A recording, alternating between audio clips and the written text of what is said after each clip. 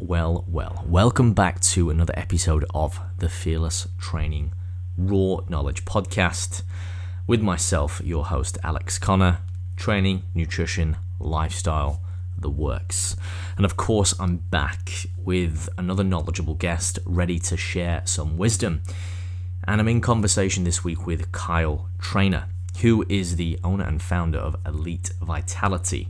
And this one is a little bit different, and not in the fact that it's out of theme, but we're coming at it from a different angle. So a lot of the practitioners that I speak to are usually trying to help you achieve something from a, filling the bucket perspective, where, to use an analogy, Kyle is trying to do it from the opposite. So we talk a lot about the defensive versus offensive mindset and how those two interact, because to play a good offense, you need to have a good defense. And a lot of industry professionals do not have the tools, the ability to be able to build a successful business because they don't have the basics and the foundations.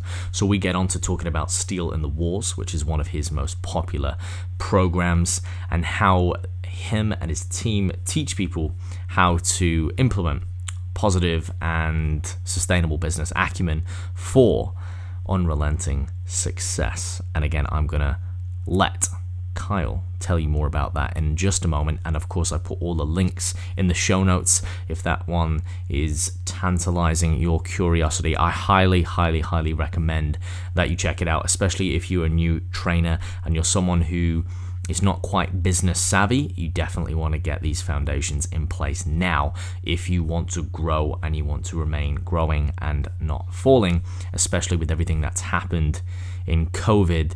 It has been a great opportunity for a lot of people to rebuild, but also to identify weaknesses. And unfortunately, for a lot of people, they have been caught with their pants well and truly down, and they have not been able to survive. So again, we want to be able to weather the storm in all circumstances. This is the one for you. Guys, a bit of housekeeping as always. Thank you for your support. I will ask once again, for those of you who have not done so yet, for those of you who have, thank you. Leave a rating and a review on iTunes, Spotify, or YouTube. Make sure to subscribe for regular videos and, of course, podcasts. And if you want more in-depth education and information, then you will find that on the Fearless Training Academy.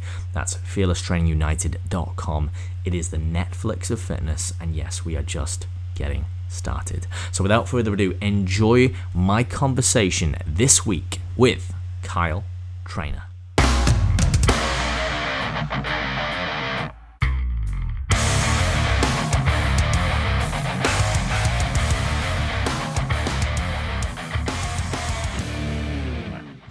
Kyle, welcome to the Fearless Training Raw Knowledge Podcast, my friend. Thanks for joining me this morning. How's things at your end? Give us a bit of a rundown. Where you at? What's the morning been like? I know we've talked about it off air, but let's build a picture for the audience. I mean, thanks for having me, first of all, mate. I'm here in Melbourne, so I'm in a stage 4 lockdown at the moment. Feeling the full force of COVID, but the morning's been good, man. Like, I mean, it's pretty repetitive at the moment. Being in lockdown, we're allowed out of the house for, I think, an hour a day, which is for exercise, and then the rest of it is staying in the house, doing what we're told, which is, it is what it is. So I think we're about halfway through. So, I went for a run this morning, woke up, did some meditation, just, the normal morning routine, and grabbed a little coffee, and now I'm here with you, brother. So life's good.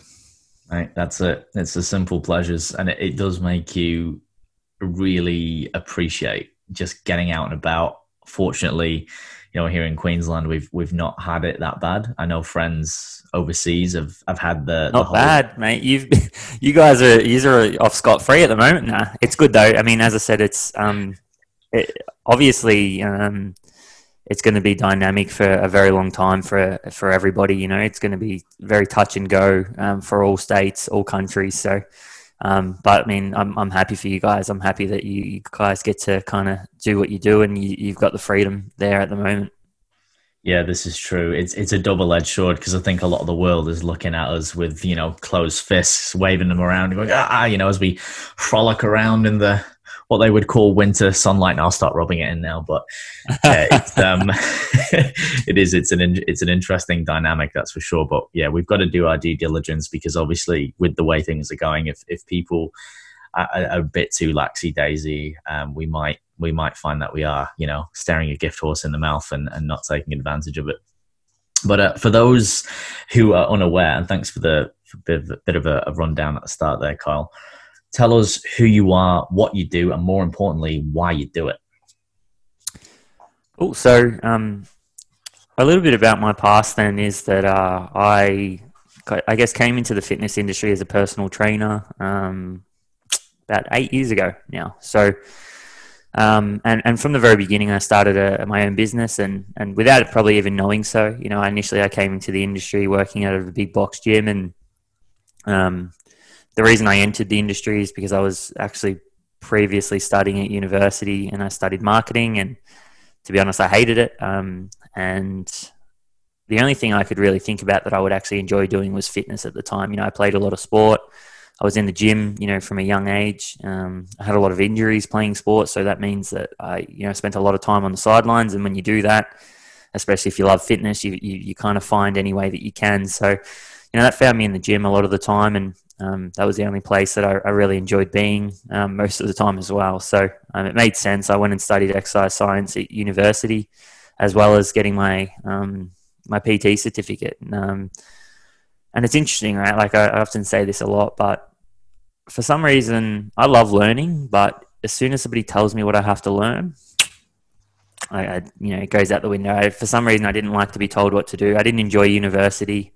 I didn't enjoy learning about subjects that I didn't want to learn about. And that's really how I've lived my life ever since, So obviously I entered the PT industry and worked out of a big box gym, building a business there for quite a while. And after having some success, I ended up building a bit of a team underneath me. And then from there, same old thing, right? Like I started to really enjoy the business side of things and really, that intrigued me. And it also, there was a big part of that was the psychological side of that as well. And reaching my potential and helping others reach theirs. I really fell in love with the psychological side of things, the neuroscience behind somebody, achieving something. And that really made me dive deep into that. And there was a few people in my life at the time that were we were doing quite well in that field and across the board, not just in the fitness industry. So it was naturally something that, from being around people that I looked up to and kind of diving into those types of things, that it really took me from falling in love with fitness to really falling in love with helping others reach their potential. And when I started to build a team, that really did change from helping clients directly to more helping the people that were in my team so that they could then go and do and fulfill the job, I guess, that, our company was trying to do. So that really led me to working with, people within my team and managing the business side of it to like I said, to obviously allow our company to make the impact that it wanted to make. And I really fell in love with that. Like, if I'm honest, really running the business in the back end, but then working with trainers initially, almost in running their own business, but they were a part of our company. So it's kind of like, what we did is we worked with people on an individual level to deliver a really great service, but also manage their own life and help them reach their potential in their career. And as I said, and at the very start, it was something for me that, I never really did well getting told what to do. Like I just, a big part of that was wanting to learn what I wanted to learn. And I really fell in love with the dynamics and how integrated business and psychology are, or just achievement in general. So that's when I really started to chase that. And that's kind of led me to where I am now, I guess, where, I'm very lucky and humbled to be in a position where I can help, business owners across the board. We work with therapists, clinicians, gym owners, PTs. I work with people in other industries as well, some CEOs in the financial sector, and really just help them on an individual level. But really educating them on the strategies, I guess, that underpin a successful business, and then working with them on the personal side as well, helping them work through their own psychological battles. I'm by no means a psychologist, but it's really just having conversations with people and listening, and I think being a good listener obviously plays into that. So that's kind of what I do now, where we run a consulting company and an education company, all pretty much combined into one, and deliver both education and consulting to help people reach their potential as business owners. So as I said, it's been a bit of an interesting journey, and without going into too much detail about it, I guess the thing for me was, always just following my passion, always following what I wanted to do, rather than trying to make it in something that I probably wasn't so passionate about, and not fearing that I had to stay within one industry, or I had to do one thing the way that everybody else was doing it. Maybe the rebellion in me says that I can, I've always thought that I could do what I wanted, and as long as I put my all into it, that I would have some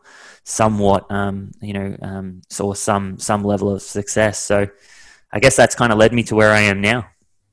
Yeah, no, and thank you for the description. That's really good. And there's quite a few avenues I want to take that. But before I do, because see, that mindset that you've got, that is generally not something that most people arrive at straight away. It's something that they have to go through experiences. It might be lessons learned, mistakes, adversities, etc. What I want to know is, and there may not be, was there a scenario? Was there people, a person, something that was the protagonist that gave you that mindset where, and as you said so well, where you don't have this fear of going after something you're passionate about, but also realizing that you can change and you can do something that excites you, which is obviously one of the main elixirs for success. And most people who end up doing something that they enjoy, that they achieve, a high level of, success with, they have figured this out in some way, shape or form, however you want to dress it up, where you've got this, and I talk about it all the time, my viewers will know, the amalgamation between, what you're passionate about or what excites you versus what skill sets you have as well, naturally, that you're gifted at. Is there a time, are there people in your life that are responsible, do you think, for having this mindset? Or is this something that you've just stumbled across yourself at a younger age based on what you were kind of already going to do, or following, a metaphorical North Star, if you will? Yeah, I mean, I think there's a few things there. And I mean, I don't know. And what I mean a few things is that there's probably two main points in my life, or two. There's one that's not really a point, but the first one is sport. Naturally, growing up, I played AFL football as a kid, and going through that, and this goes back to when I was such a young kid. From about 7 years of age till about 13, I was the quiet kid. I played backline, so that was defense.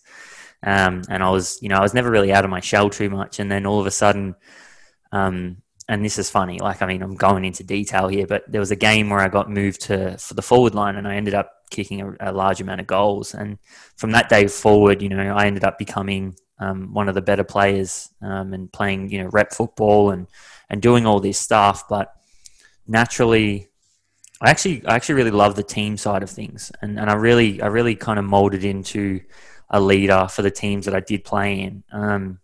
And I think that gives you the confidence, naturally when you play sport and you become quite good at it, and especially when you become a leader, you can kind of, and even at such a young age, you kind of do, you have to be creative around this kind of stuff, and you have to really lead from the front, and I would say that gave me the mindset that, all right, I always wanted to lead from the front, and the ability to lead from the front is kind of to be courageous and to put yourselves in vulnerable positions no matter what. And I guess from a young age, I learned that, to get the best out of yourself, you have to be able to put yourself in these vulnerable positions. To be a good player, you have to do things that not many other people are, they're going to do.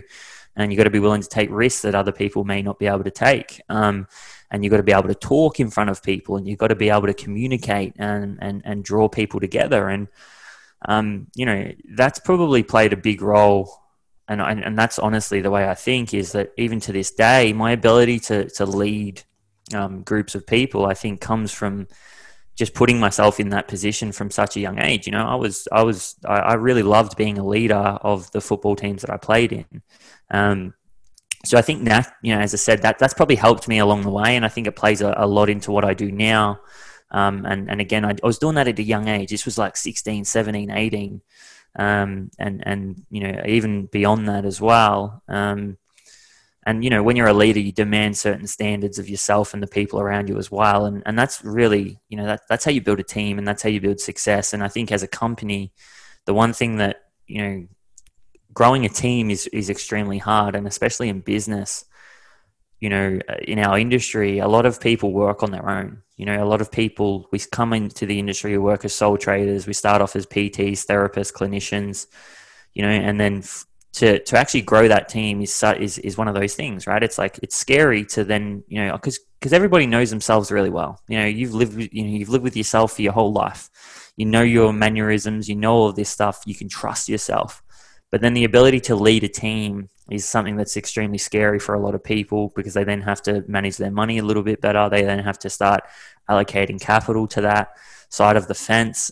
They then have to lead somebody else. They have to figure out ways, because everybody's different and dynamic. So I have to get the best out of someone else and not just myself now, which, that's something completely new. So I think that, has allowed me to, I guess, have that mindset where I'm like, okay, I've done this before. I know that if I put myself in vulnerable positions, that's when I get the best out of myself. So I have no, and that's been from a young age. So I have no, there's nothing really that I'm scared of when it comes to business. There's nothing really that I wouldn't put myself in, because I've seen myself get out of and really progress when I put myself in those vulnerable positions. And I think a lot of people can do more than what they say they can, or what they think they can, right? Like people just don't put themselves in the positions to do those things. So I guess that's probably the initial thing that I guess has helped me along the way. And I guess that's probably a message that I try to send to a lot of people, is that if you just put yourself in a position where you have to get something done,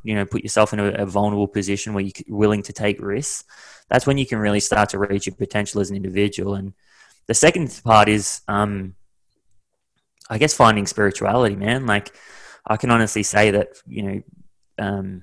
spending more time with myself and really going down a spiritual path has allowed me to reach the heights that I have, no doubt. And that's been, that stemmed from, my stepfather is a pretty high level individual, ex-military. He was head of the English riot team for many years, special ops, like all this kind of stuff. But, he was also someone who's very spiritual, and not in the God manner, not in any of that. And not that I'm against that or anything like that, but it's more just, spending time with yourself and understanding different cultures and really, I guess, living an examined life, if that makes sense. And, although that's not the answer that a lot of people tend to hear or think that that's what's going to come out of, maybe my mouth or other people's mouths, I think, learning from my stepfather, Kevin, and spending a lot of time with him over, I guess, since probably the age of, 19 and 20, he led by example for me. And obviously he comes with a lot of experience and wisdom, but he also showed me, and kind of exposed me to things such as meditation, to things such as, I went on a silent retreat, which was, probably one of the best experiences of my life, 7 days in silence, no phone, no TV screens, nothing like that. So you learn a lot about yourself in these times, and you go deeper than you're probably allowed to in everyday life. So I would say that spirituality has helped with my mindset around this, and that shows me that if I keep putting myself in these vulnerable situations, that's when I get the best out of myself. And as I said, it's allowed me to not only continuously put myself in positions where I have to grow, but also showed me that, the voice inside your head can eventually, it can be overcome, and you don't have to listen to your thoughts all the time. And honestly, I think mindfulness is one of the greatest tools in the world. And when you can learn to harness your mind on a greater level, you can achieve great things. And so I'd probably say that, there was a conversation that was had with my stepfather, Kevin. I was a bit of a party boy, from 18 to 21. Went out a lot, spent most of my time drinking, partying, doing drugs, these kind of things. And, I still love my fitness. And it was, I mean, when I say doing drugs, it wasn't anything crazy, man. Like it was nothing like that. It was, there was a little bit here or there, but, I had to turn my life around, man. And that's what the conversation had. And as I said, there was never a doubt in my mind that I could be great or I could achieve great things. I just, I wasn't doing the right things. And it was, it was these things, the conversation with Kevin that allowed me to, I guess, make that change and understand my mind on a greater level, man. And it was probably those two things that have allowed me to really harness my mind over probably the last 5 years and really start to achieve what I have. And, man, like I still think that there's plenty more in the tank when it comes to myself. So I guess, I just have this mindset that, I know that deep down I can achieve what I want to achieve if I just put myself in the positions to achieve them. Absolutely. There's a lot of good takeaways there for people listening. There's a lot that you can read between the lines. There's a lot to unpack. I just want to say something, right? So go for it. Naturally, what the things I just talked about then, right, is I gave people an insight into my past.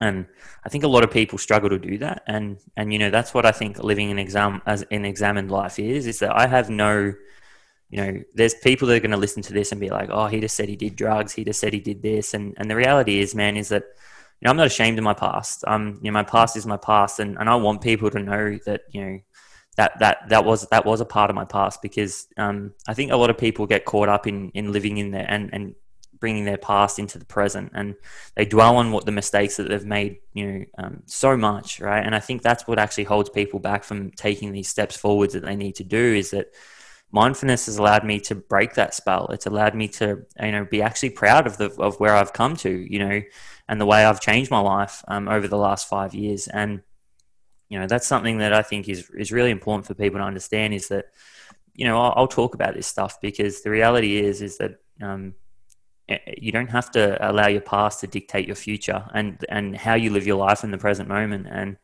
when you can actually break that spell and release the shackles, that's when you can really start to move forward and achieve great things.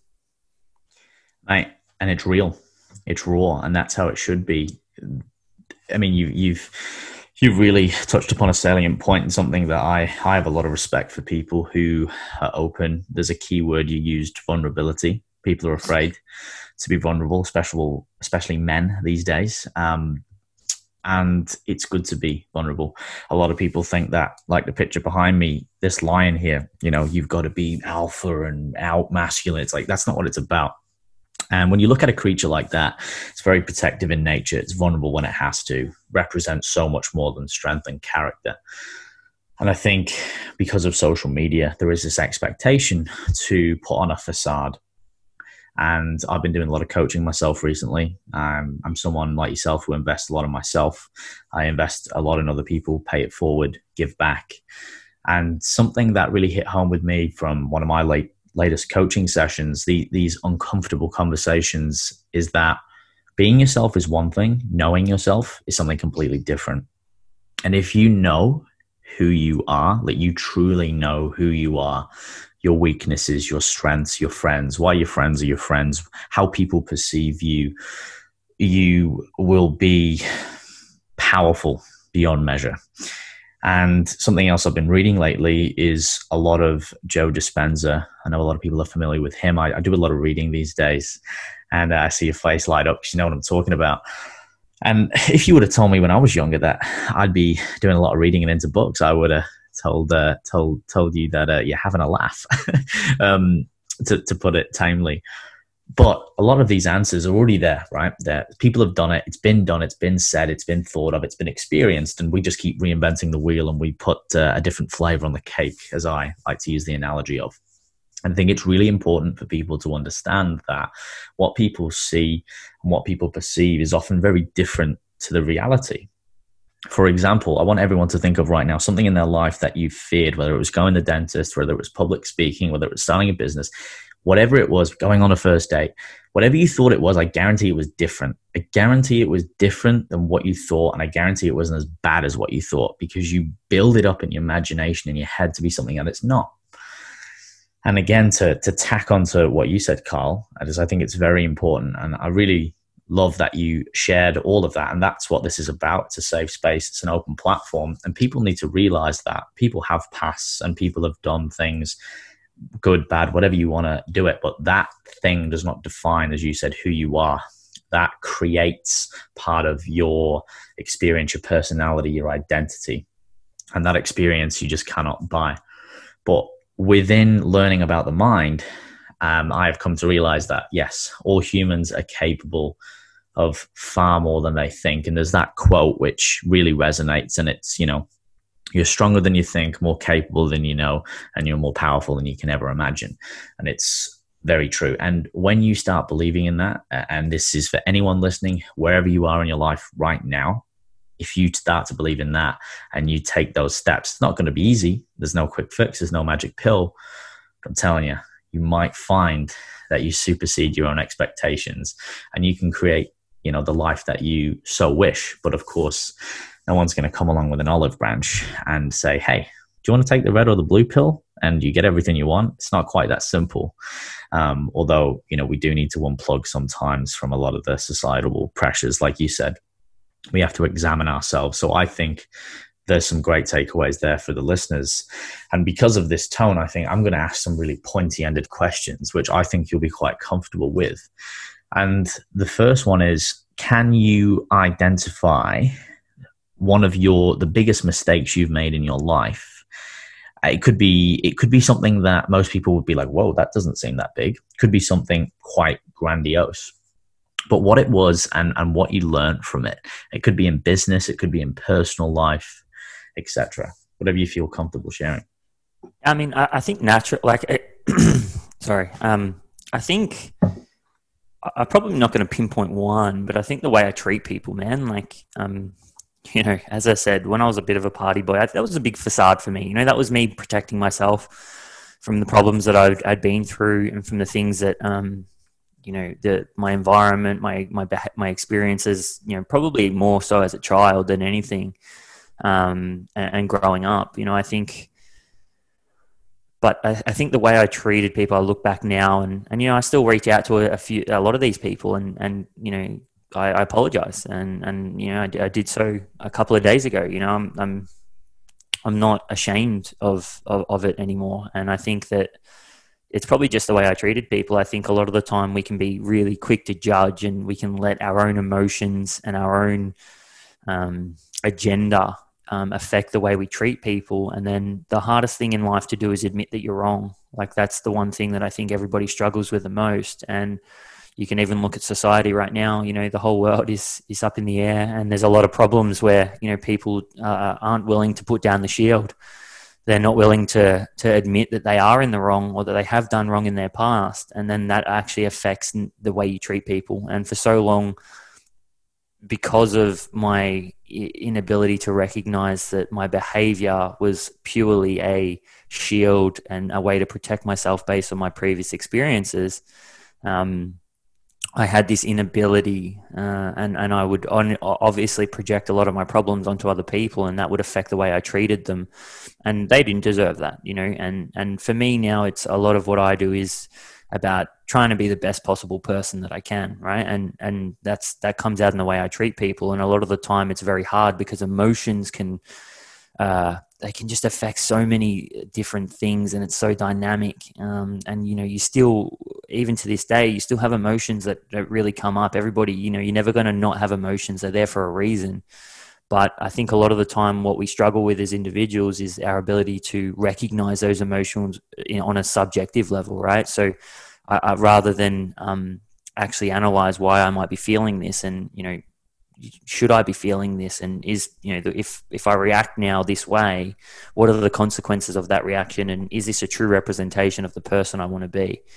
And a lot of, again, this is really, really hard. And at any point in our life, it can be hard for different reasons. Maybe there's certain things that trigger me now that didn't trigger me back then, but maybe there was a lot of things that triggered me back then that don't trigger me now.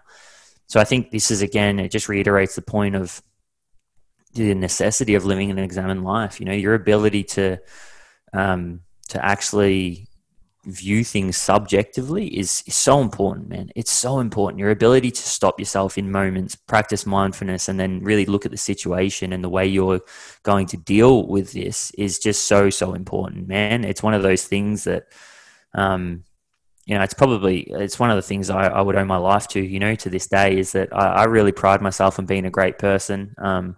I try to treat people, even the people that are, I probably have the right not to treat well is something that I really try to emphasize, is that, I don't do things.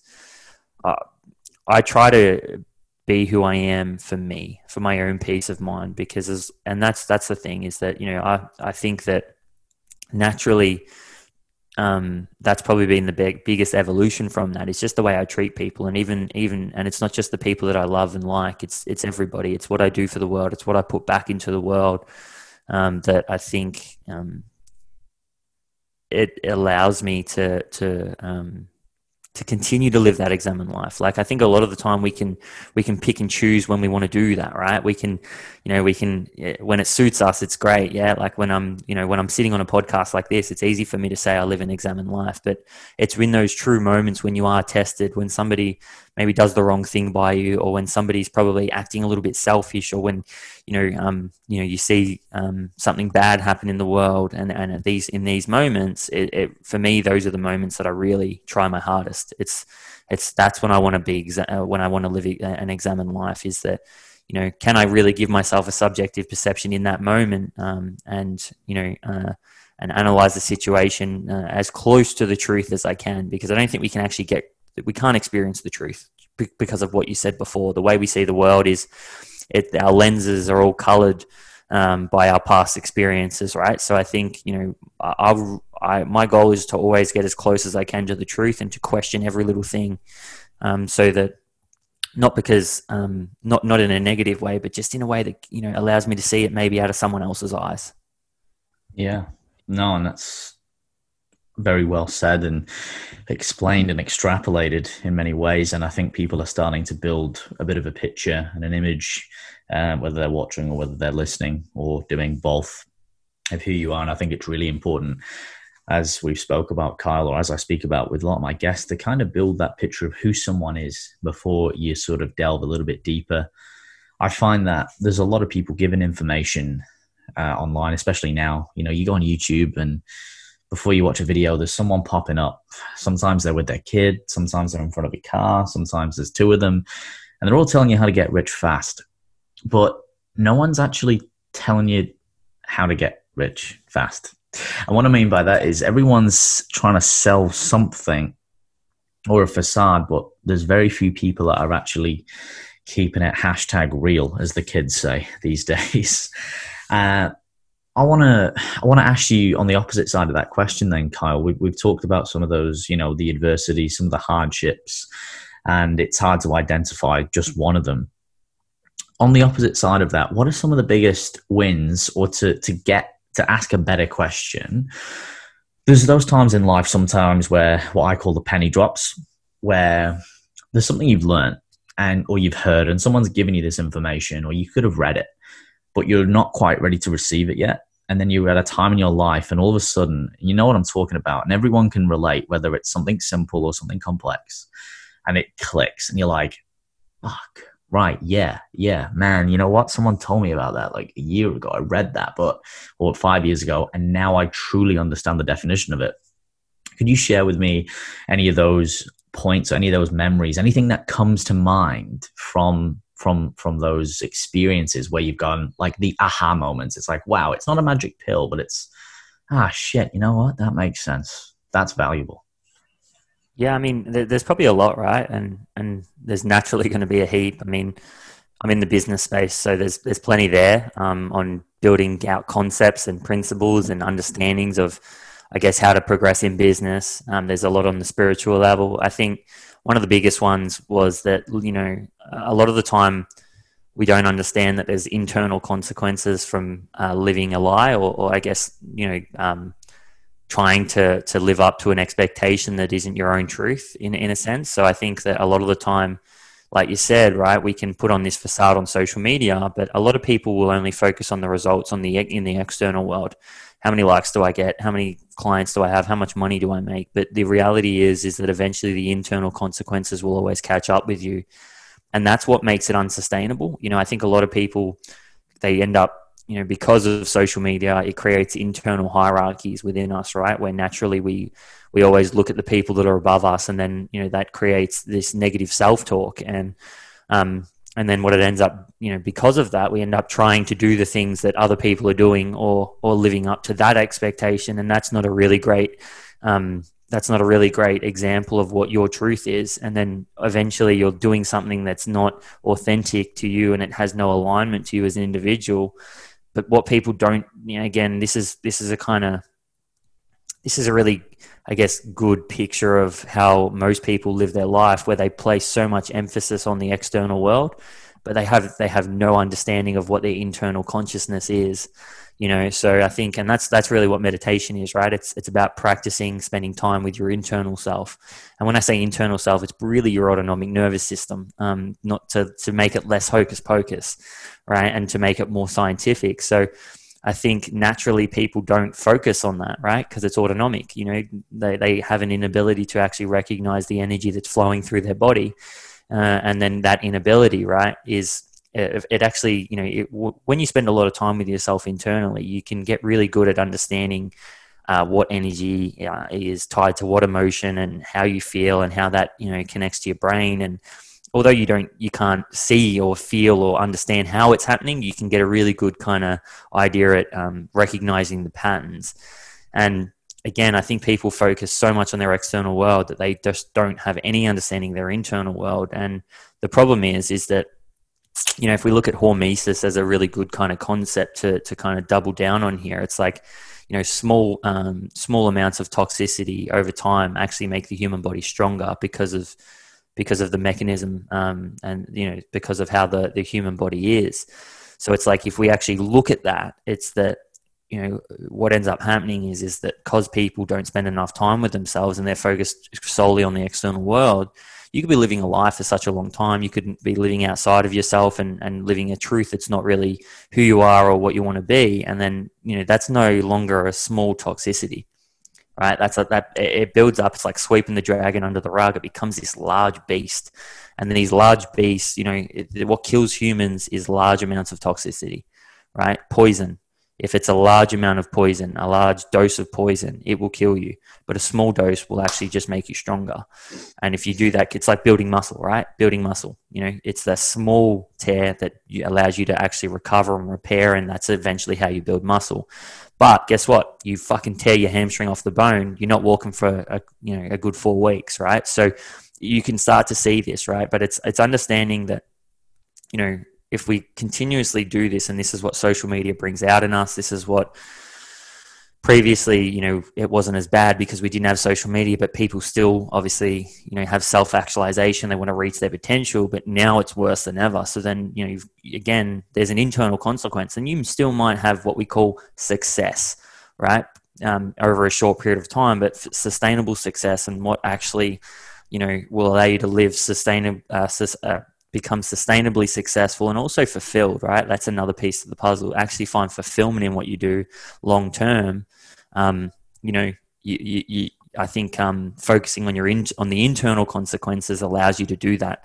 You know, it's the whole thing. It's like, if I lie to Jenny, what will Jenny say about me? Instead of, okay, what's the internal consequence of me actually lying to Jenny? What's the standard I set internally? How does that make me feel internally? Am I okay with that? Right. And it's kind of understanding that, you know, that concept as a whole, rather than focusing on what Jenny's going to say to other people and what other people are going to think. What do I think about myself? What's the standard it sets to myself, and how does that make me feel inside?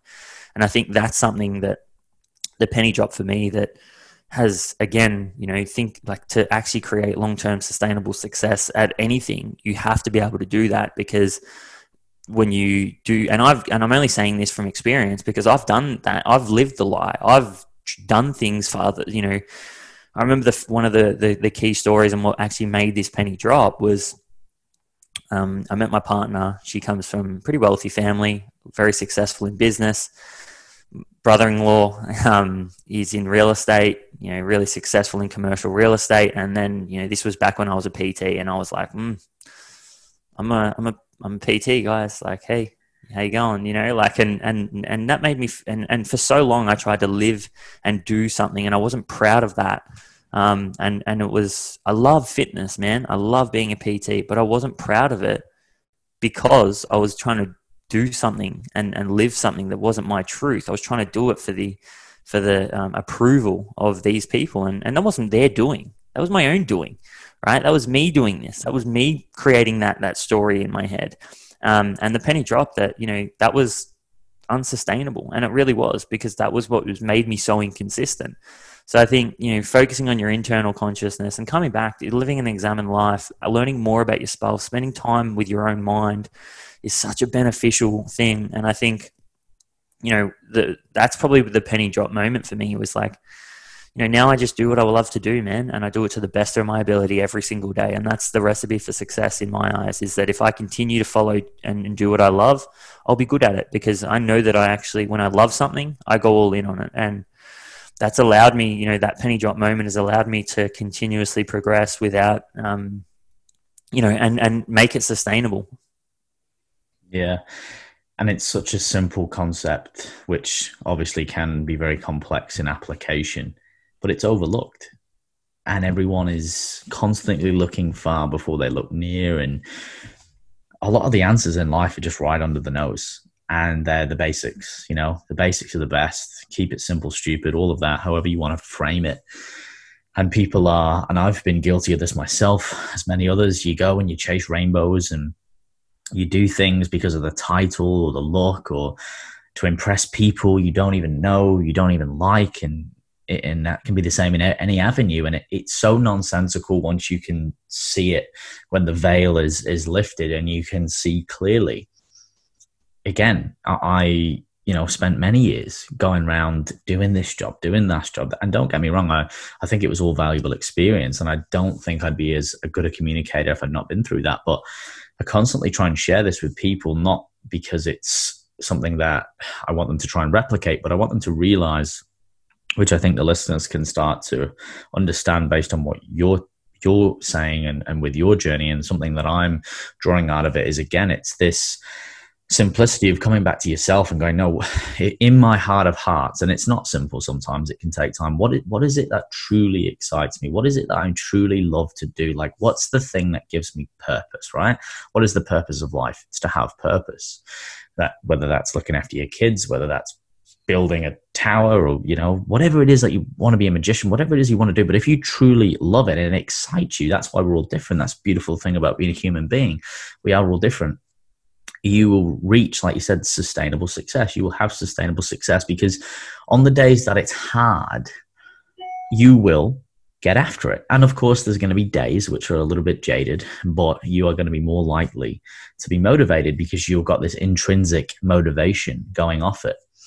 And so there's two questions that I want to sort of stem into from there. The first one is... Just before you go into that, right? Like, so it's really important. You said something that really triggered like a thought in my head. And, you said once you get there, it's not easy and it might take a bit of time. I actually think that there's no end game, right? Like, it's one of those things that it can come and go, very quickly. It's one of those things that, an examined life it's not like there's an end game. You don't reach a point and it's all of a sudden, it's like you got to pay rent day in, day out when it comes to your own mind. And the second you drop the ball on living an examined life, it goes away. And that's the thing. I think, again, there is no end game here in life at all. There's no point of success. And, the other point that I wanted to make, that there is no, like, when I say success, I don't mean status. And I think that's what a lot of people get messed up. Like, the things I achieve in business are not for the,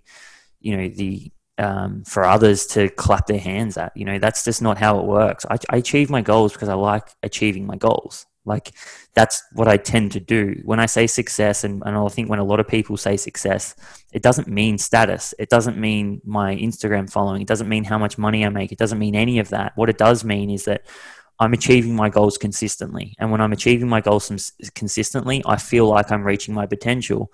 That's self-actualization. The people feel fulfilled in life when they're achieving their goals, and they don't when they're not.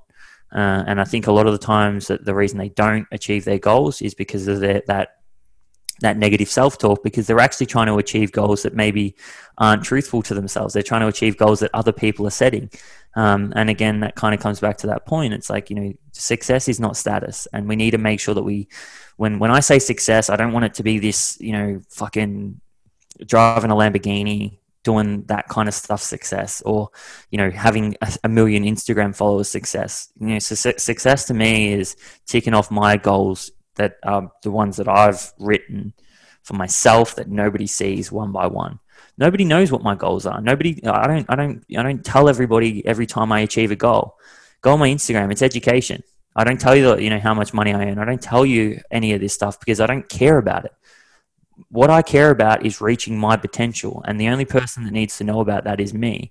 And that's the way. That's what allows me to block out the noise and just continuously make progress as a business owner, as a person, as a partner. All of this kind of stuff is because there's no external pressure for me to do something that I don't want to do. It's like, I want to be a good person because I want to be a good person. I want to be a great business owner because I want to be a great business owner. These are all written down on a piece of paper that only I see. And guess what? When I don't brag when I achieve it. Nobody knows what I achieve when I achieve it, right? That's just not how I go about it, because I don't want the external noise. My life is my life, and I want to achieve things because that's what makes me fulfilled. And I don't need other people to clap their hands at me to feel good about myself. Right? Because I spend time with myself. I know myself on a really, really deep level. So I think that's just something where I think a lot of people go wrong. It's like, social media is such a beast these days, man. And it's like, I just think it ruins it for a lot of people. I think it causes a lot of people a lot of problems. Well, I couldn't agree more on that, and I'm gonna add my 2 cents on there, because I have a lot of conversations with like-minded people around this, and there's something that really pisses me off about social, and I'm just going to say it as it is because it does piss me off. How many people, when they reach a certain level of success, need to post it in a materialistic fashion on Facebook? For example, 5 years ago, I used to drive this car, and now I'm driving this car. So the fuck what? Now, don't get me wrong. If you've got a nice car, I like cars. I used to race. That's a passion of mine. I get it. Cool. But are they posting that to say, hey, I got a new car? Or are they trying to post that to say, I did well in my business? Or is it something deeper? And I just see a lot of things, and again, each to their own on Facebook, even people posting about, and I get it, right? You've got a kid. It's great. But I see people post their kids, and I look at the picture, and they've put all these blocks, and they've made this like pit. And I'm like, how much effort have you gone to post this picture of your son or your daughter? The fuck? Like, you should be spending time with them. The only people who should know about those things are the people who are closest to you. And they'll only know not because you told them. They'll know because they spend time with you and they've seen it. You didn't go out and tell them. And there's something very humbling about someone who achieves a level of success, does it for themselves, and doesn't feel the need to post about it from an egotistical standpoint or a validative standpoint, because I think that's what it is. I see some people post shit. I'm like, yeah, you just posted that because you wanted to post it. I get it. It's cool. But a lot of the time it's like this validation. It's like they want people to be like, oh, congrats, bro. Congrats. For this very reason, I don't have any social notifications on. I advise all the people around me who want to achieve, more happiness and more success. I tell people, check it once, twice a day. Don't have any notifications. Don't react. Plan your posts. Have a strategy, because it will consume your life. I don't watch TV. I think the best thing you can do is get rid of that thing. Control exactly what you watch. Spend time with people. Read books. Invest in yourself. And these things are all simple. And the irony is, I think we all know this stuff. Deep down, we all know. We all know what health is. We all know we should move. We all know we should eat healthy food, right? It's all vague stuff.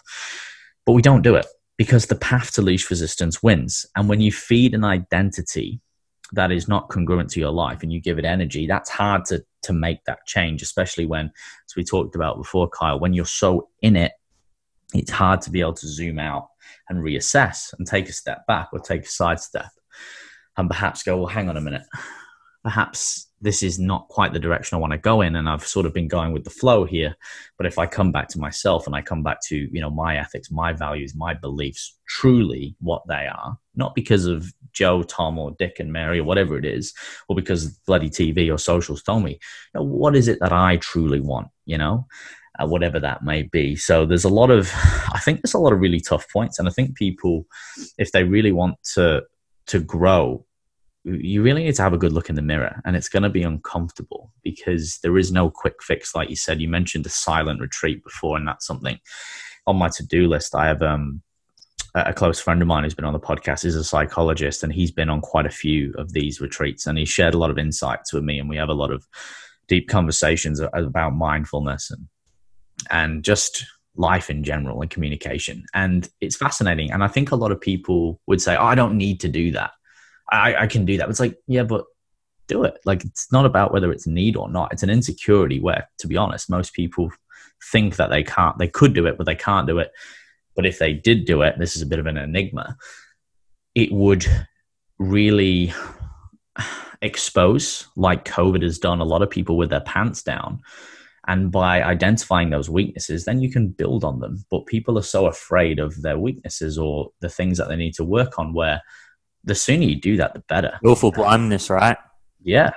There's no shame in being vulnerable, like you said before, and identifying things that you're weak at. But I do think there's a good point by keeping, the things that your goals to yourself, and not because you should, because they're your goals. And at the end of the day, you don't need to, when I achieve a certain, like I say people all the time with my training and my physique, because people are like, oh, it's, you've obviously done this and done that. And I got into it for the wrong reasons. I got into it because I was bullied, because I felt small, because I felt insignificant. And I'm very open about that. And it's like this armor, it tells a story. But I am so obsessed with just aesthetics and biology. I'm a nerd. I am in love with the fact that you can manipulate the body internally and externally. But I also put a lot back internally, which people don't realize, right? Because I'm reading, I'm analyzing, I'm investing in coaches, I'm, putting myself on my comfort zone. I'm bloody doing yoga. I'm learning play the piano or language, shit like that. The things people don't see. But it's like all these things are done for myself. But if you are, again, constantly doing it for an external reason, like that will always limit, like you said, that success, right? Because you're not, your fuel is not infinite, it's finite. And as you said before, you never get there. Everyone puts happiness on the horizon, but you never get there because tomorrow never comes, right? There's always something else. So how do we be happy now? How do we start now? Like, how do we take action right now? Everyone's procrastinating. Oh, I'll come see you next week for a session, Alex. I'll start my diet on Monday. No, you fucking won't. Because you come up with another excuse. You start now. And it's not on, off, black, white. It's not perfect. It's just this, like you said a key word before, which I utilize a lot with my clients. It's not a transformation. It's an evolution. A transformation would suggest that you go from one to the other, just like a transformer. It has two states, but an evolution is something that is endless. It's consistently growing and it's ever changing and improving. Sometimes you go backwards, sometimes you go forwards. But the whole idea is to grow. And as you rightly said, there shouldn't be an end goal because self-actualization is something that is uncapped and untapped. It's a pyramid without a top. It continues. There is no pinnacle because there's always more to learn. And we know this from Stoic philosophers and a lot of people in life that have achieved amazing things and still go on to, look at Elon Musk, for example. He's a very interesting individual, but he's just constantly, people look at him and go, oh, he's so well, and it's like, he's not doing this for himself. And this guy just loves doing it. He just loves coming up with ideas and he loves innovating and he's just passionate. Like, he's not doing it for a paycheck. He's not doing it for validation. He just does it for himself. You got to enjoy the chase, right? Yeah, and that's You admirable. find peace in the chase, and you find enjoyment in the chase. As I said, the end game doesn't exist. No, it's a journey, and everyone's so focused on the destination. But if you did get to the destination, then what? You'd have to go on another journey. So surely the journey is always better than the destination. When I go out on a bike ride on the weekend, is the destination better or the journey? Fuck no, it's the journey, right? It's getting out there and just experiencing it. What I'd like to ask before we get into some more business related questions, Carl, because I'd love to talk about like stealing the walls and a couple of concepts that really hit home with me when I listened to a couple of your recent podcasts. But before we do, just to kind of build or finalize a little bit more of a picture, people love these questions. Run us through a day in the life. I know you sort of talked to me about your morning before, but let's keep it real. So give us a day where you're on it, you got a big business day, and then perhaps give us a day, if it exists, where it's a bit more chilled out for you, you're rejuvenating, and just walk us through the main checkpoints. Be as descriptive as you want, because I know people actually inadvertently take a lot out of these day in the life questions and scenarios. Yeah, cool, man. So I wake up at about 5:20, 5:15, 5:20 every day. I'll wake up, I'll jump in the shower, and then I'll literally get out of the shower and I'll jump straight into some meditation. And then after meditation, I'll get my sups done, get everything into my body that I need for the day. And then basically the first thing I do every day is some reading and some study. So I'll go and study, whether that's, a course that I'm doing, whether that's a book, whether it's both. I'll usually do about an hour and a half to 2 hours of study. And then basically I always work on, so my day will always go, and it's structured similar to what you said before, where it's like, I've got the one thing that will make everything else easier or unnecessary, and I'll be working on that. So whether that's writing a course, whether that's working on a certain, whatever that one thing is, I'll end up jumping into that for 90 minutes. And what I like to do is work in 90-minute blocks. And then after that, I'll go into my second prioritization task. And that'll get me through to about 11 o'clock. And then once it hits 11, I'll have a bit of a break, maybe get some food into me. And then it'll either be some training. In isolation, it's been a little bit different, but and then from there I'll go into a bit of a checklist. So I'll just kind of tick off some things that need to get done, and then the second half of my day is usually like people time. So it's a lot of it is built around, I might need to have a conversation, I might have a few calls booked in, a lot of these different things, and I probably stop working at about 7:30 at night. So usually the second half of my day is a bit more relaxed, I guess. But I think like the two most important things is study. Like I'm always studying, and I'm always doing, always starting my day with that. I like to get my mind right. And then I'm working on the two things every day that are going to get me the most progress in my business. And that's probably the three main things, and then my morning routine is huge for me. And then from about 7:30 at night, it's spend time with my partner, which is, just as soon as I'm done, I'll go and spend time with her, and, we'll have dinner together and do that. And then honestly, that's probably what my day looks like every day, except for Sunday. Sunday is no work, fully relax, get outside, go do some exercise, go to the markets, get our food for the week, and just spend the whole day with my partner and dedicate that day to her, really. And it's a little bit different now because we're in lockdown, but outside of that, that's probably the one day that I do relax, reset. I usually read a book that's less businessy. So at the moment I'm reading Elon Musk's, the biography written on him. So, I'll usually jump into a book that's, not study in a sense. It's just an enjoyment read on a Sunday. Or, we've been getting in some TV shows, which is not something I've done too much of over, probably the last 4 years, but it's something that we enjoy together. It's time that I spend with my partner.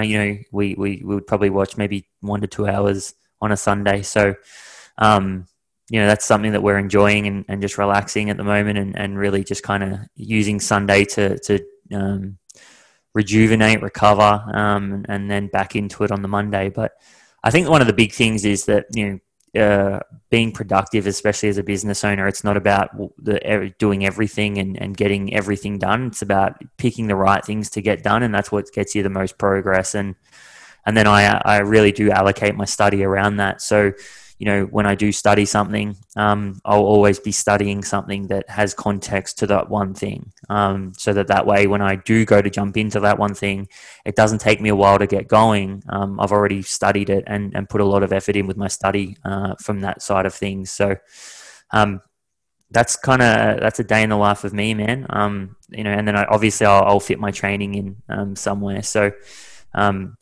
isolation's been a bit tough with that because we've been pretty busy, so it's been a little bit kind of all over the shop. But usually I like to I've been training a little bit in the mornings early, a little bit at night, not night, but about 4 or 5 p.m, which I don't really enjoy doing too much, but sometimes you have to, right? So isolation's throwing that in, it's throwing that around a little bit. But yeah, that's a life in the day of me, man. Yeah, no, I appreciate it. And thanks for sharing. I think, something that I relate with a lot. There's obviously a lot of similarities there, but I think also a caveat as well, sometimes for people listening as well. Like something I've learned from reading Tim Ferriss is take what works, leave what doesn't. Success leaves clues. Something that I got caught up on, and I think for people listening, just to highlight, is that don't necessarily copy other people, but if there's things in there that work, or you'll find that what I started to notice from reading, when we talk about success, and it's great before Kyle, because you define success for what it really is, for what it means to you, because again, it's different. It should be different for everyone, and success shouldn't be defined by one aspect, like a monetary value. It should be more internal, like happiness, etc., and fulfillment. But I think people start to become robots and they can just replicate. And you've got to do something, again, coming back to that word sustainability, right? And you've got to test things. Are you someone that works better in the morning? Are you someone that works better in the afternoon? Are you someone that works better at night? And you've got to factor in everything, right? It's like a coach. When we design programs for our clients, it's not what's best on paper. It's what's best in real life. What aids adherence? What aids flexibility, sustainability, and enjoyment? Because that's the thing you're going to stick to. Therefore, if that's what we're going to stick to, that's what's going to get us more progress. And I think sometimes people can just fall in the trap of thinking they have to do certain things. But again, it's more about the principle than the task itself. So if you're someone who, I like the cold showers, it won't work for some people. But sometimes you got to give it a go, and finding, like you said, where you're the most sharp in the day. But I think regardless, if someone was going to take away something from that, it's that if you, again, focus on that task every day, that it is going to give you the most return on investment, or like you said, it makes everything else, not even, what's the term you use? Unnecessary or easier. Unnecessary or easier. If you do that, you're going to be in a much better standpoint. And the thing is, it's not the one day, it's the collective, right? So if you do that 4, 5, 6 days a week, that shit compounds and that adds up. And that is how you create progress. Because I always say to people, it's not what you do sometimes, what you do most of the time. And how you do one thing is generally how you do everything. So again, I think success does leave clues. Kyle, I want to talk about now, there's a concept that I really liked. You've got it on your top there, defensive versus offensive, right? And I know there's something you're really passionate about. And if I remember correctly, it's something that you teach within your course a lot, where everyone's teaching you to fill the proverbial bucket. No one's telling you how to sort of bung the holes up in it. And I'm sure we'll get into the more financial status of that. But can you talk to the audience a little bit more about what that concept means and the importance and the applicability of it? I mean, I think like naturally in our industry, we're at a point now, right? And I'm going to position this, but we're at a point where, because of the desperation that most business owners face, they've been taken for a ride by marketing gurus, right? People that are in the marketing sector that, there's a lack of the ability to actually see what these marketers are doing to people from those people, right? So when they see the ad and they see the get rich quick scheme, they're not actually seeing how that person is actually marketing to them. They're actually just seeing the rainbow in a sense. So I think that what we've seen is that because of that desperation, people have started to then think, okay, as soon as somebody says the word business, we automatically think leads and marketing in our industry, and that's just because we're not, we're not skilled in, and we don't have a knowledge in that area. So everybody wants to teach you how to make money, but nobody wants to teach you how to keep it. You only find out who's swimming naked when the tide goes out. That's a Warren Buffett quote, and that's probably what happens, right? So we can use Australia as an example here. Is that the stats say that 70% of business owners wouldn't make it past 1 month without stimulus from the government, and that tells me that there's a systematic problem in the knowledge that we're equipping business owners with in our industry. Because, as I said, anybody can make money when the economy is booming, right? But the fact that, and there's really a 10-year cycle. It talks about the short-term debt cycle, right? So, naturally we go through the short-term and the long-term debt cycle. So the short-term debt cycle is roughly around 8 to 10 years. The long-term debt cycle can go from anywhere from 70 to 90, history says. So if you look at the last time we went through a depression, properly, it was, you can go back to like World War II. So it's roughly been about 90 years. So, we're probably going to go through one now based upon what happened. And this is what history's told us going back, hundreds and hundreds of years. The short-term debt cycle talks about, going through recessions. And again, roughly we go through one of those every 10 years. Australia probably didn't really go through the 2008 one. We didn't really cop too much of that. It did affect us a little bit, but, it's really important to kind of read between the lines here and say that, if you're not aware of that, then the way you run your business in the good times, or there is no such thing as good times and bad times, right? And there's another quote, which is a Keith Cunningham quote. How you run your business in the good times is a direct reflection of how well you survive the bad. And that's kind of really where we can encompass exactly what I was talking about before with Fitness Australia coming out with that stat, is that, again, everybody wants to teach you how to make money, but the problem isn't making money. The problem is keeping it. 90% of business owners don't make it past the 10-year mark. Do the math. How often do we go through a recession? Every 10 years. 90% of business owners don't make it through that recession because guess what? They're not running their business properly in the good times. Success only teaches us bad lessons. That's when we're at our most exposed because we've got, we think that we're doing really well. Really, the economy's booming. Anybody can make money during that time. And that's the reality. Some people more than others, but we have this systematic problem where there's actually no, business owners in the fitness industry aren't given a foundation for decision making. Their judgment is poor, and they make a lot of mistakes, and mistakes cost you time and money. So it's important to understand that playing offense without a stable defense leaves you exposed, and then that leads to you making mistakes. And like we just said, mistakes cost you time and money.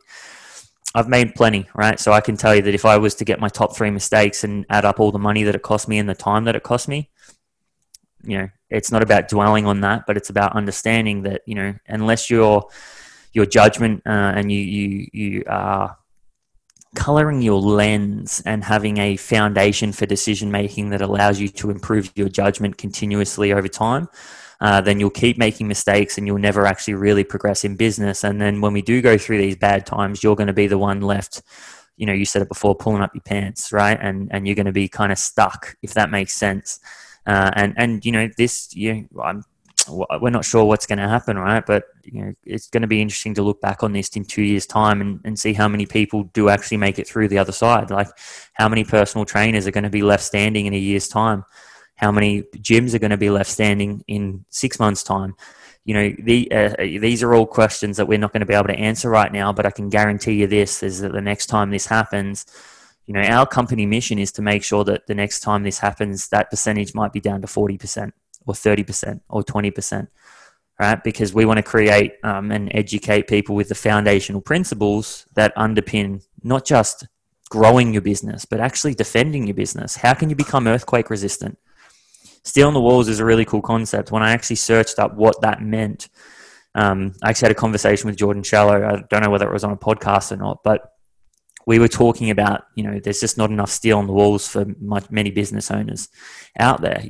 They're lacking that steel on the walls. And, I really loved that concept. I really loved how he positioned it. And when I actually thought about putting this course together based on the principles I was going to present, I actually looked up Steel on the Walls. I was like, I want to call it this for some reason. And I actually looked it up, and there was two things that really stuck out to me. Two core principles is why you would use steel on the walls when building a house compared to, I don't even know what the fuck else you use, to be honest. But no, we're not builders, guys. We're not builders. No, I'm not a builder.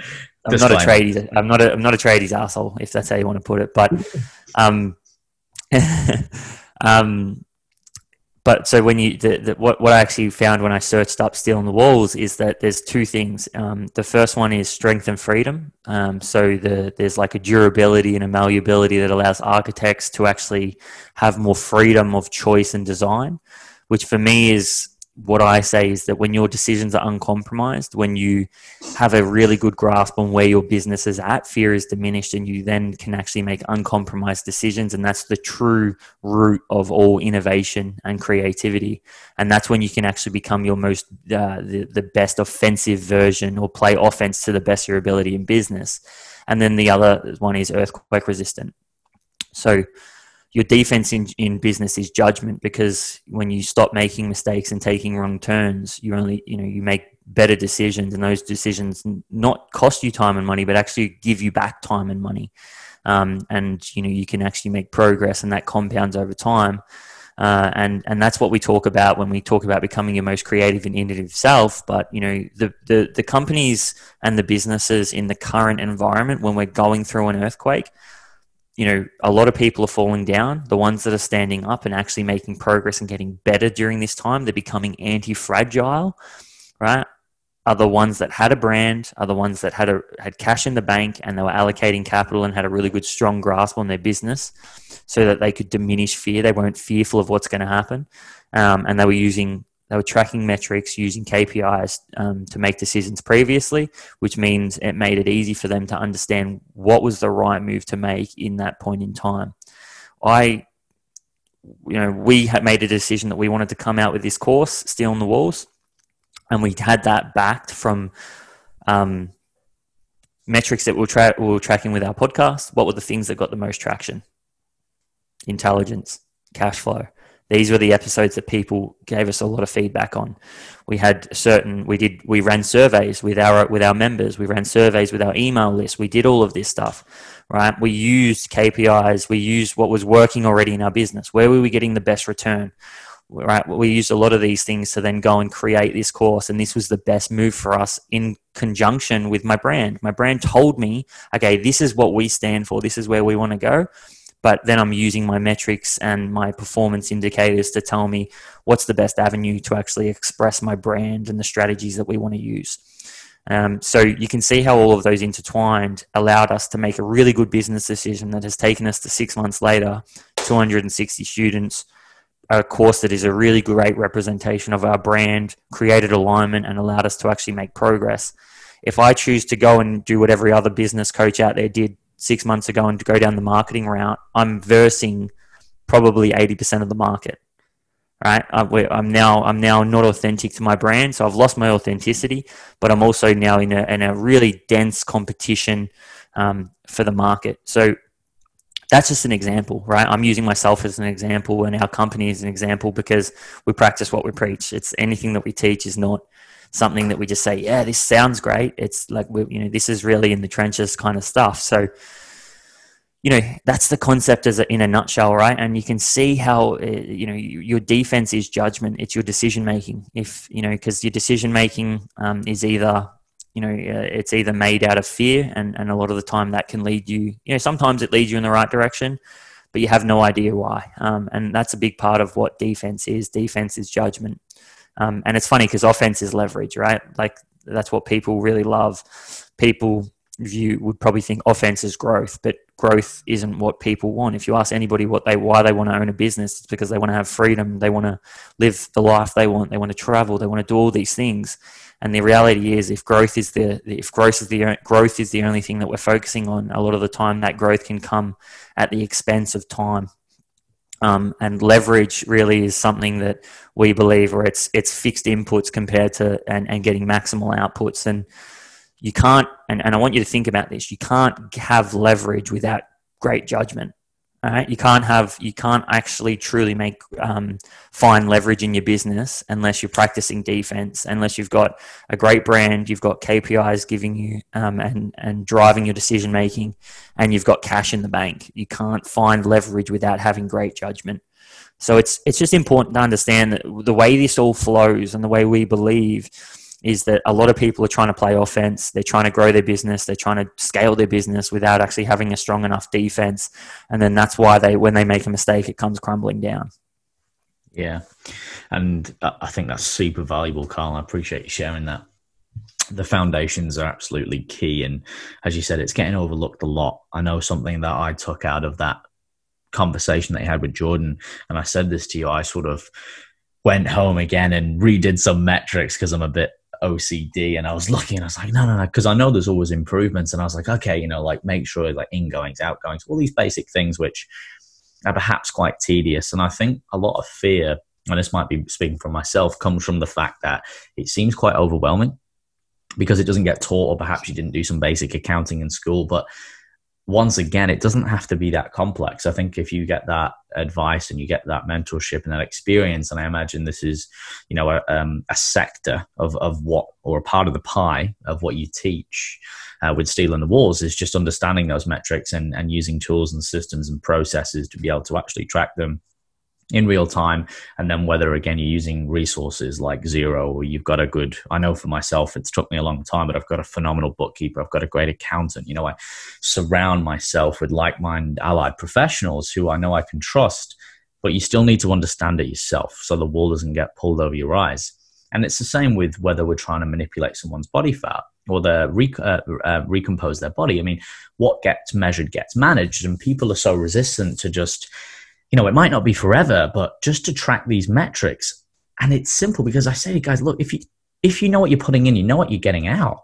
I mean, why guess when you can track the metrics and manipulate them, the variables, and get a more accurate answer?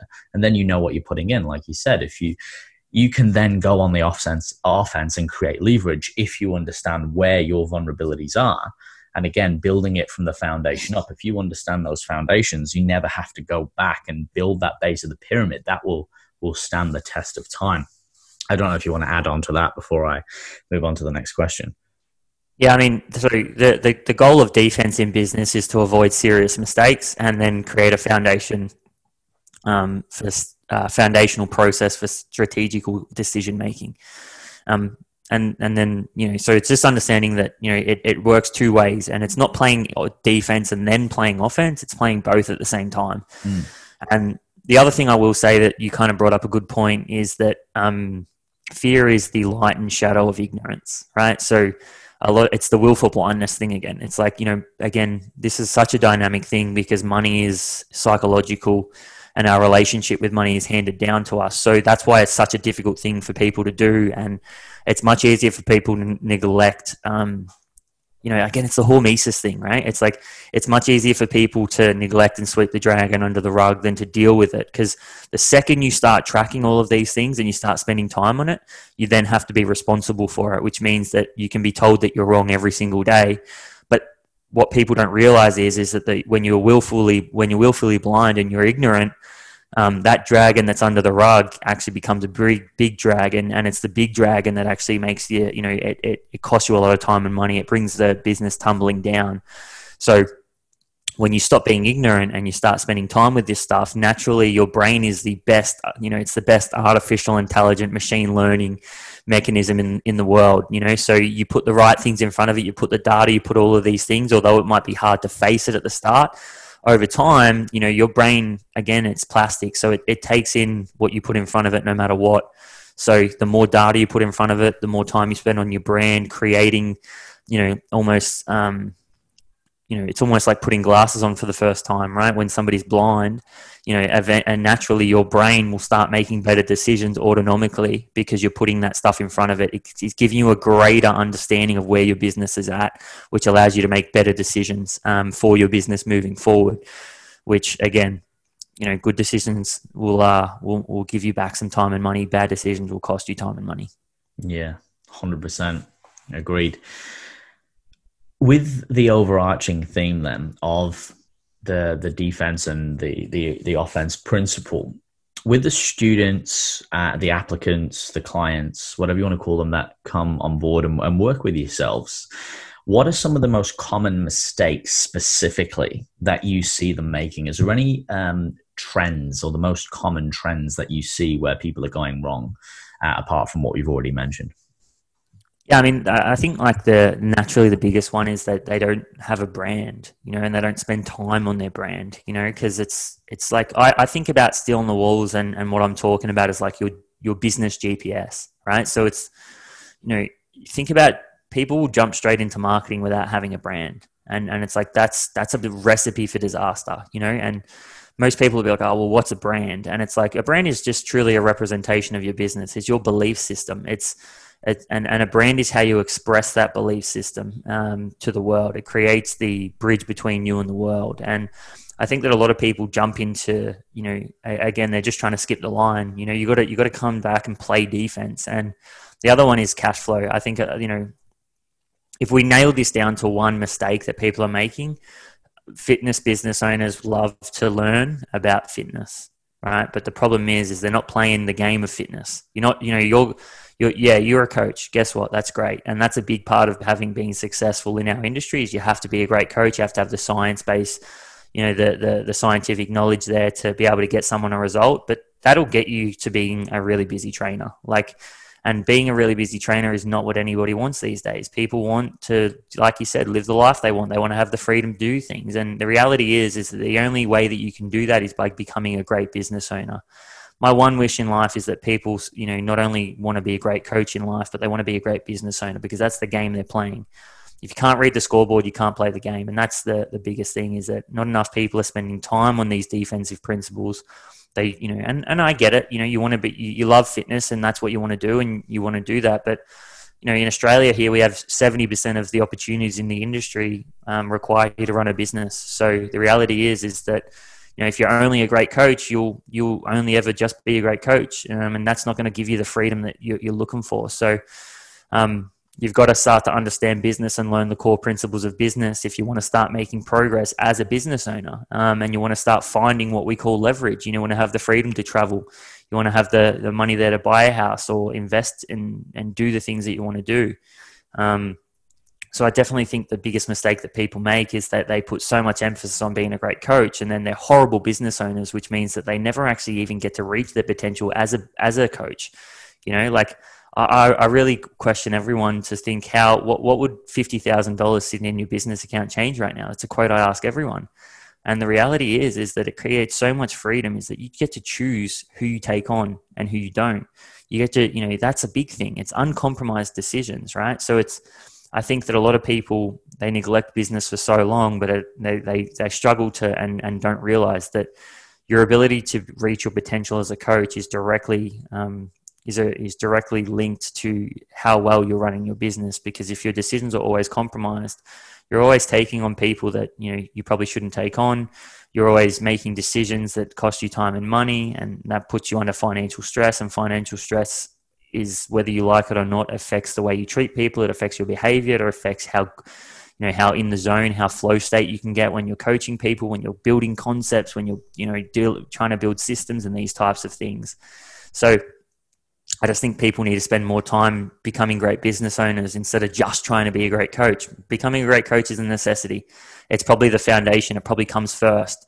But for those people that are ready to actually start reaching their potential, and you want to enter the top 20% in our industry, you've got to become a great business owner. Because if you look at the top 20 in our industry, they're all great business owners. Yeah, no, 100%.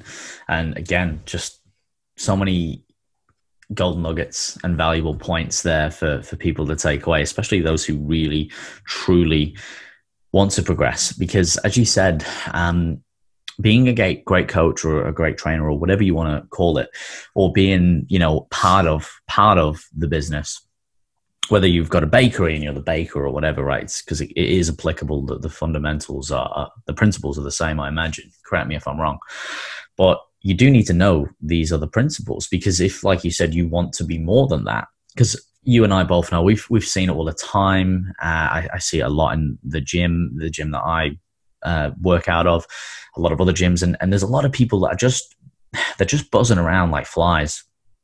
And I see a lot of just chaos. It's just manic. It looks uncomfortable. And of course, I'm not sort of on my high horse looking in. Of course, I'm still learning as well, and there's lots of growth still to occur. But something that I have realized is that you do need to spend time, and this goes back to like those daily routines and those habits as well, on your business and not just in your business. And again, the keyword business. But as you rightly said, people, and I know this is on your website, when people think of business, they've probably got the wrong concept and the wrong definition of business. And I think understanding what it actually means, and then also having the skill sets of what it means to be able to be a truly successful business owner. So then you can, actually have that freedom and flexibility to go out and do things. We all know that trainer who's been in the gym, they're 40 years old, they're doing the same thing, they're charging the same amount of money, they've still got no freedom. And it's such a shame. But again, it's a quote that we talked about before. It's like the definition of insanity is doing the same thing and expecting a different result. And you've got to break that pattern. And I think to underscore one more point that you made there, Kyle, is regardless of whether people agree or not, if you are under too much financial pressure, that will diversify and spread into other areas of your life. And you become very needy. I've seen it. Financial instability is the absolute root cause of everyone's problem in business. Yeah. For as long as you are financially unstable, you have an inability to reach your potential. You want to know, that's the one thing that's our root cause to everything. That's the villain in our story brand. That's everything. If you are financially unstable, it's hands down, you are just never going to reach your potential. The only time you ever give yourself the best chance to do so is when you start to find some financial freedom. This doesn't mean a lot of money. This just means that you have a good understanding of where your business is at, and you can have a buffer there that allows you to make uncompromised decisions. And it's as simple as that, because I think that's the thing that everybody struggles with at some point in their life. And I think once you can overcome that and you can diminish the fear that comes with that, you can really start to do some great things. Yeah, no, and I'll testify because I've been on both sides of those avenues where, I've gone, fuck, like I really kind of don't want this client, but I need this client. Or man, I've got this bill and that bill. And again, it stems from doing all of these basic things. And then you don't even realize it's almost subconscious. And when you have the luxury, it's like, for example, me and you now, it's 10:44 a.m. here in Australia. I think same in Melbourne. And we're doing a podcast. We're able to do that. I know I'm super grateful because it wasn't always this way. I've worked some shit jobs, not afraid to say it. I've done some long hours, but that's good. It builds character and whatnot. But again, having the luxury to be able to choose your clients, and not in a pessimistic way, just for people, because I don't want them to get the wrong idea, but going, does this client align? And spending that time where it's not just, oh, hey, you can jump on my website. Am I the best person for the job, right? And that's something that that's something that it's one of the hardest things to do as a trainer. Like, is there somebody who can help this person on a greater level? And right. Your ability to actually delegate is based upon how financially stable you are. Like the hardest thing to do is that, if you've got someone in front of you who you think you probably can't help to the best of your ability, or you think someone else suits better, but all of a sudden you've got to make rent that week, that's one of the hardest decisions to ever make. And it's not a place that, I don't wish that upon anybody, but unfortunately it's a personal responsibility, right? To have your finances in order and to pay attention to that. And it is dynamic and it is really hard, but it is a personal responsibility. Yeah. Oh, 100%. I mean, Luke Tulloch, we're having a conversation last week about this, where when you do choose and align the clients and you spend a bit of time to qualify, and you do have that luxury from a financial perspective of being able to align with these clients, you get a far higher quality and high caliber client who is much more loyal. You work with them for generally longer periods of time, and you are able to get far, far more elite results with them as well. So again, there's so many positives to that. Before, because we're getting close to time, I want to ask some more lighthearted questions. But before we do, for people listening who are interested in Steel in the Walls and what you do at Elite Vitality, just give us a bit of a rundown. I know we've been into it a bit more in depth in certain parts, but say they want to come on board. What does it look like? How are you delivering the service right now? And where's the best places to go? And we'll recap some of these social links at the end, because I think this is really critical, Kyle, because a lot of people, again, you need to look at the priority in your business. And it seems like a bit of a no-brainer to me that this, I'm not saying just because of what you're doing, but more about the principles, needs a lot more attention. And again, you might even use this as a question where, for example, I had another trainer yesterday. She comes up to me. She's done all this study. She tells me the institute, this, that, and the other. She's afraid to get in the industry. Should I do it? Should I not? And I said, look, unfortunately, there's this massive gap. And I said, I'm not going to sugarcoat it for you, and I'm not going to tell you bullshit. I'm just going to give you my opinion. Doesn't mean it's right or wrong, but here's my experience. And I said, the sooner you can get hands on, the better. But I said, if you think that it's just about training, I said, you're going to get a massive shock. Because you go come in here, you pay $400 a week rent, right? You're going to have, like, this is real. Like, you got to be earning some money, because, and then say you're only doing 3 clients and then you got a $300 wage, you got a family, you got this, you got that. So I said, you need to find a way to bridge the gap, whether it's mentorship, whether it's getting, a business mentor, a course that can help you. Obviously you need some funds there initially to be able to create that transition, because 9 times out of 10, most trainers come into a gym, unless they've got a hella reputation, they're not going to be making money or decent money for, it could be weeks, it could be months, to a degree. So I think, unfortunately, people are selling a dream. There's a lot of institutions, I'll name no names. In Australia, they're like, cool, get in, pay your 5, 6, 7, 8, 10 grand. See you later, sell you the dream, go on the gym floor. Personal trainers don't last 6 months or a year. And they've probably, what pisses me off is that they've fucked a lot of people over. And then they've made it a little bit more challenging. I accept the challenge for a good trainer who comes along, because now I've got to rewrite all of these expectations, these bad experiences, the knowledge, because it was a flash in the pan for someone else. So I think if we can, again, go back and give people this knowledge early on, we can avoid a lot of these mistakes. And like your mission statement says, it's a bigger picture, right? It's about being able to reduce the percentage of people in financial strife. And it's like, man, if we can go and get it, like, we can cut the head of the snake, and we can get the people in the education doing this before we get the people in the industry, and we're going to solve that problem before, like you said, that dragon evolves to such a bigger monster. Well, there's a systematic problem, right? So yeah, I've got a question for anyone that's listening. What does our industry look like right now if 50% of people are more well equipped when it comes to business?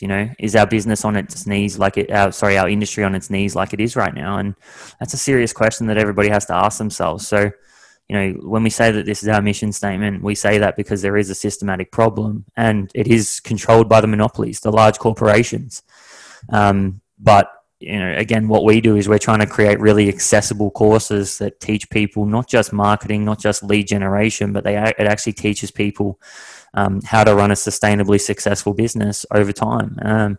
We have concepts that we're going to be teaching that are really coming. We're going to teach defense. We are teaching defense at the moment. We've had 4 intakes of Steel on the Walls, which, again, teaches you, it gives you a foundational process of how to make better business decisions, right? So it's judgment. It improves your judgment. We've got Offense, which is about creating leverage. Offense is a course that we're going to offer that's not going to look at what's worked over the last 10 years. It's going to teach you what's going to work over the next 10 years. It's going to really give you an insight into how you can become a really futuristic business owner and have success over the next 10 years. And that's why it's leverage.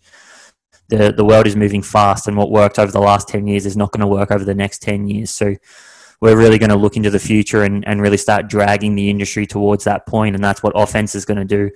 We're also going to be teaching a course which is called Brand Strategy. So for me, strategy is the missing link. That's where everybody struggles when it comes to business. Anybody can run a budget. Anybody can, anybody can do defense, and that's the truth. That's why it's completely accessible. It's something that we want to have in the hands of every single business owner in the industry. But Offense is, and especially when we're gonna segregate off the back of that as well, and create a course for Brand Strategy, is that we just want to create really short courses that help business owners become better business owners. and then we have a consulting service, which is for some higher level, people that are up to that standard. It really is about that, and that sounds really kind of, it can sound bad, and some people might go, it's for higher level, but we our consulting service is for people that have got the basics down pat and are ready to start taking it to the next level. And that's the business mastery program, which is kind of a combination of education as well as consulting with business coaches that we have on board as a part of our company. And as I said, our goal is to just, first of all, to work with individuals with their businesses and just allow them to have a better opportunity at success in our industry as business owners. But then overall, we really want to start to make and initiate some change in the industry, equipping people with, the knowledge that, and really systematically taking the industry to a better standard when it comes to running a business. Because as I said, the industry is on its knees right now, and we want to make sure that the next time we go through something like this, and it will happen, right? That's the thing. I said it before, the history tells us that whether it's a pandemic or whether it's a financial crisis or whatever happens, I was going to say whatever the fuck happens, but whatever happens, right? Something like this is going to happen again, and I just want to make sure that our industry is a better place to deal with it, so that we can, if the standard of business owner is super high, that creates more jobs.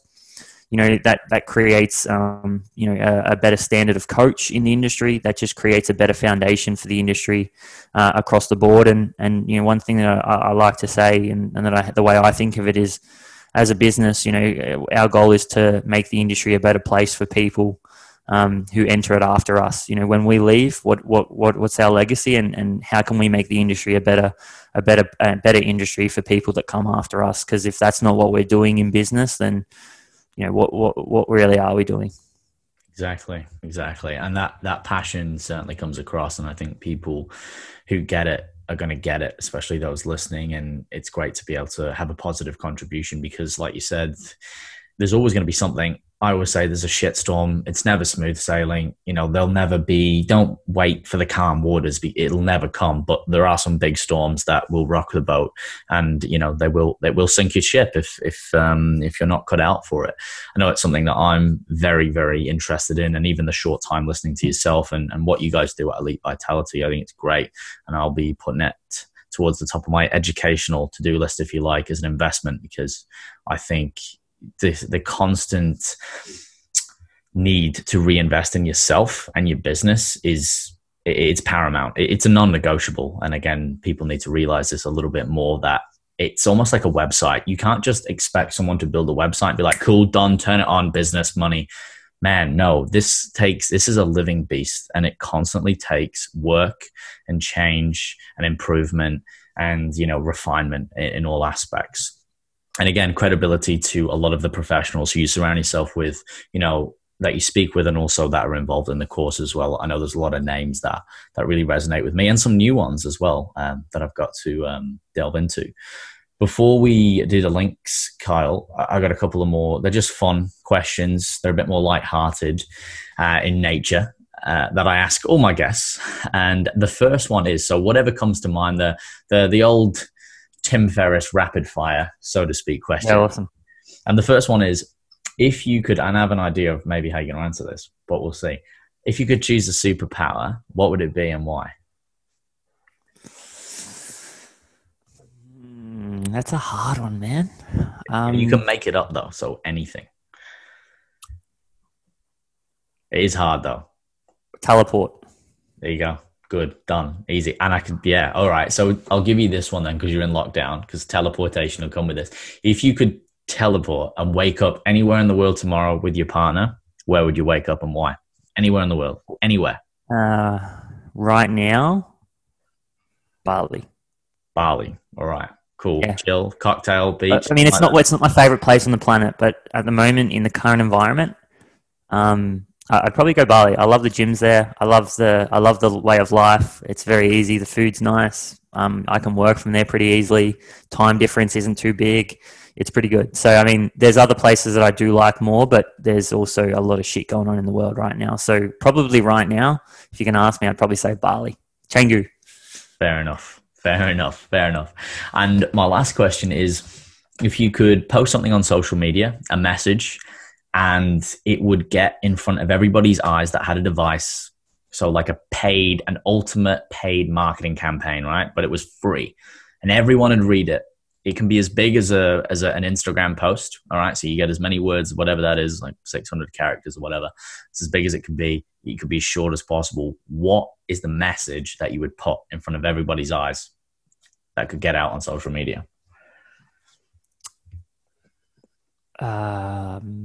Probably live an examined life. I think that's a foundational principle. I was going to say, I would probably talk a little bit about business, but I think if a business owner is living an examined life and they're focusing on their internal consciousness and learning more about themselves, then I think that's a really good foundation that will probably allow them to become a better business owner naturally anyway, organically. So yeah, it would definitely be something to do with that. Yeah, no, that's good. And you got to keep it short and sweet because people's attention span is low. So you'd have this nice big quote and maybe a few other points. And live an examined life would be the illustration, and then it would be a bit of writing underneath, I think. That's it. I think that's a great one, especially with what we've talked about today. Yeah. And my last question, which I ask all my guests, Kyle, which you've invariably answered many times. So if you want to tack onto this, you can. And the question is, what is a fear that you've had in your life?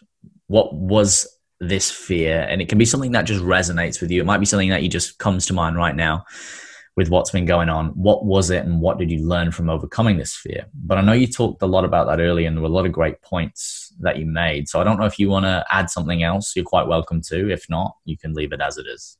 I'm happy either way.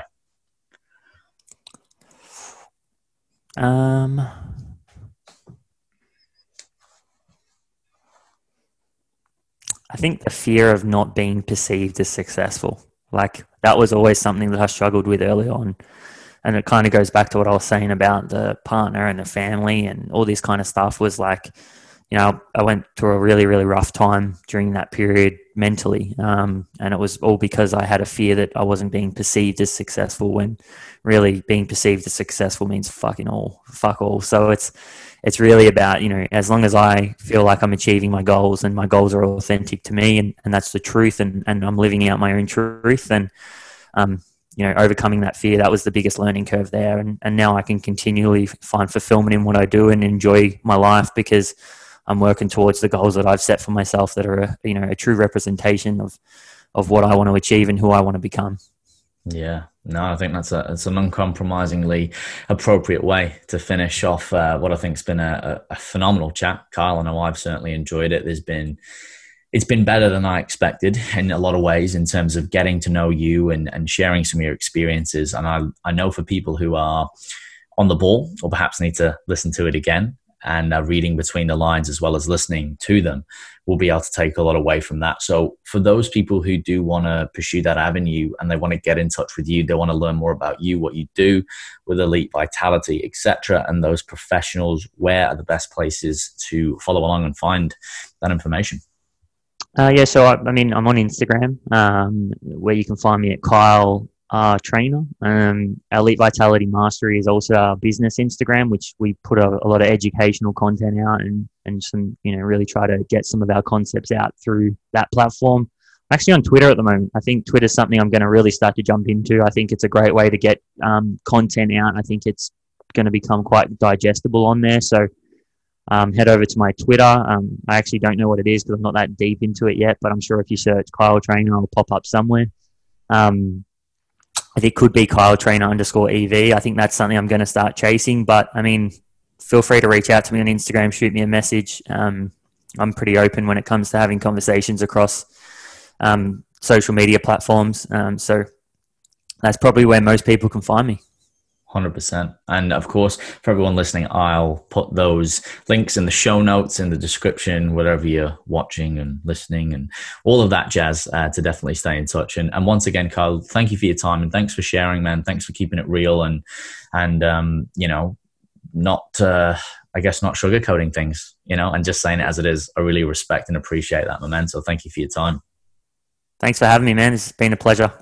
Absolutely. Absolutely. And for everyone listening, guys, thank you for tuning in as well. As always, I'll ask for something small in return. If it's safe to do so when you're not driving, as always, make sure you leave a rating and a review on iTunes or Spotify. And you know what, guys? Come on, don't be tight. Share this knowledge around. Share it on your story. It only takes a minute. You're going to be on your phones anyway. If you've learned something, you might turn your notifications off. But hey, look, share it around.